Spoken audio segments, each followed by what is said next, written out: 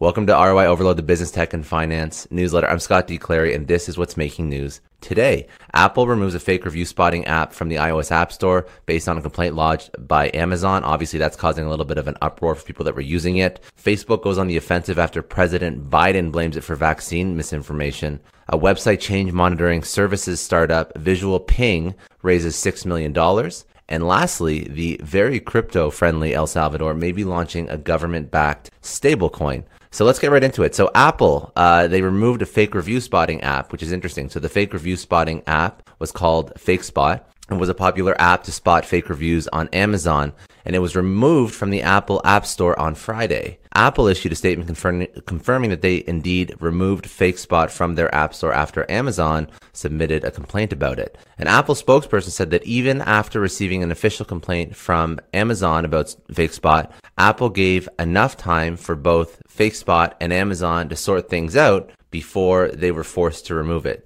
Issuing a statement after removing the Fake Spot app from the iOS store, Apple said there was a dispute over the intellectual property rights initiated by Amazon on June 8th. And within hours, we ensured that both parties were in contact with one another, explaining the issues and steps for the developer to take to keep their app on the store and to give them ample time to resolve their issue. When it comes to the founder and CEO of FakeSpot, Saud Khalifa, he believes that Apple could have handled the issue differently. He says that all responses sent from Apple have been mundane, robotic emails. This is a quote. Apple is claiming that they gave us notice that they were going to take us down, but these are all template emails that seem to be from a robot. Amazon went on defensive mode after the news about Apple removing Fake Spot based on their complaint, and after this whole story became public, stating that the app in question provides customers with misleading information about our sellers and their products, harms our sellers' businesses, and creates potential security risks. So there was obviously some question as to the efficacy or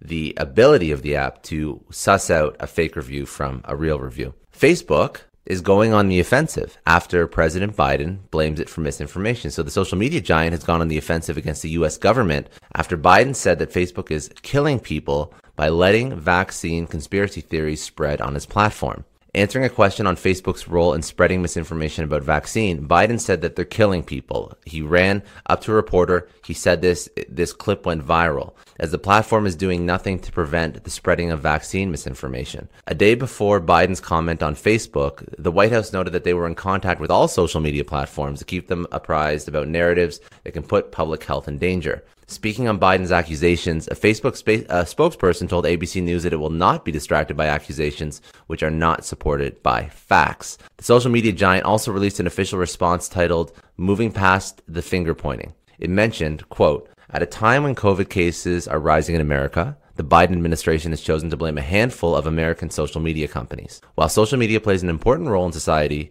it is clear that we need the whole of society approach to end this pandemic. And facts, not allegations, should help inform that effort." The fact is that vaccine acceptance amongst Facebook users in the U.S. has increased. These and other facts tell a very different story to the one promoted by the administration in recent days. Another startup, another fundraising announcement. So website change monitoring service startup Visual Ping just raised $6 million. So recently, the Vancouver-based Visual Ping raised $6 million, taking its total funding to $8 million, which includes $2 million in seed funding. Visual Ping is a startup that allows its users to monitor changes made to a website, such as different updates, text, whatever. The website change monitoring startup is also part of the Canadian class of Google for Startups Accelerator, which focuses on companies leveraging machine studying and artificial intelligence. Serge Saliger, Visual Ping's founder and CEO, said that they plan to use the funds to develop their product further and to expand their business. And then lastly, El Salvador, the very crypto-friendly El Salvador, may launch a government-backed stablecoin. So on Friday, El Faro, a Latin American digital newspaper, reported that El Salvador is planning to launch a native cryptocurrency. Consumers will be able to use El Salvador's native currency to pay for products and services. And the news about El Salvador's launching a cryptocurrency came from none other than the brothers of Nayib Bukele, El Salvador's president.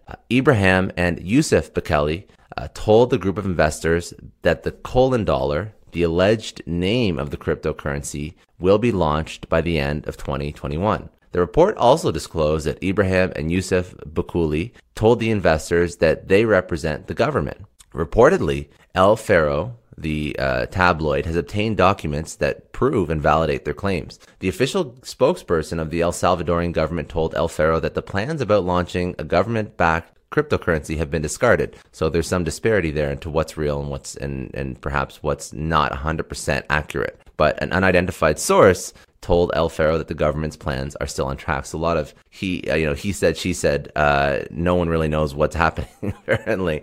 A relationship between El Salvador and the cryptocurrency space obviously isn't new. After all, El Salvador and its president made news worldwide in September after becoming the first sovereign country to approve Bitcoin as legal tender. So that's new. That's what's news in business, tech, and finance today. If you enjoyed, please share with your friends, families, peers, coworkers.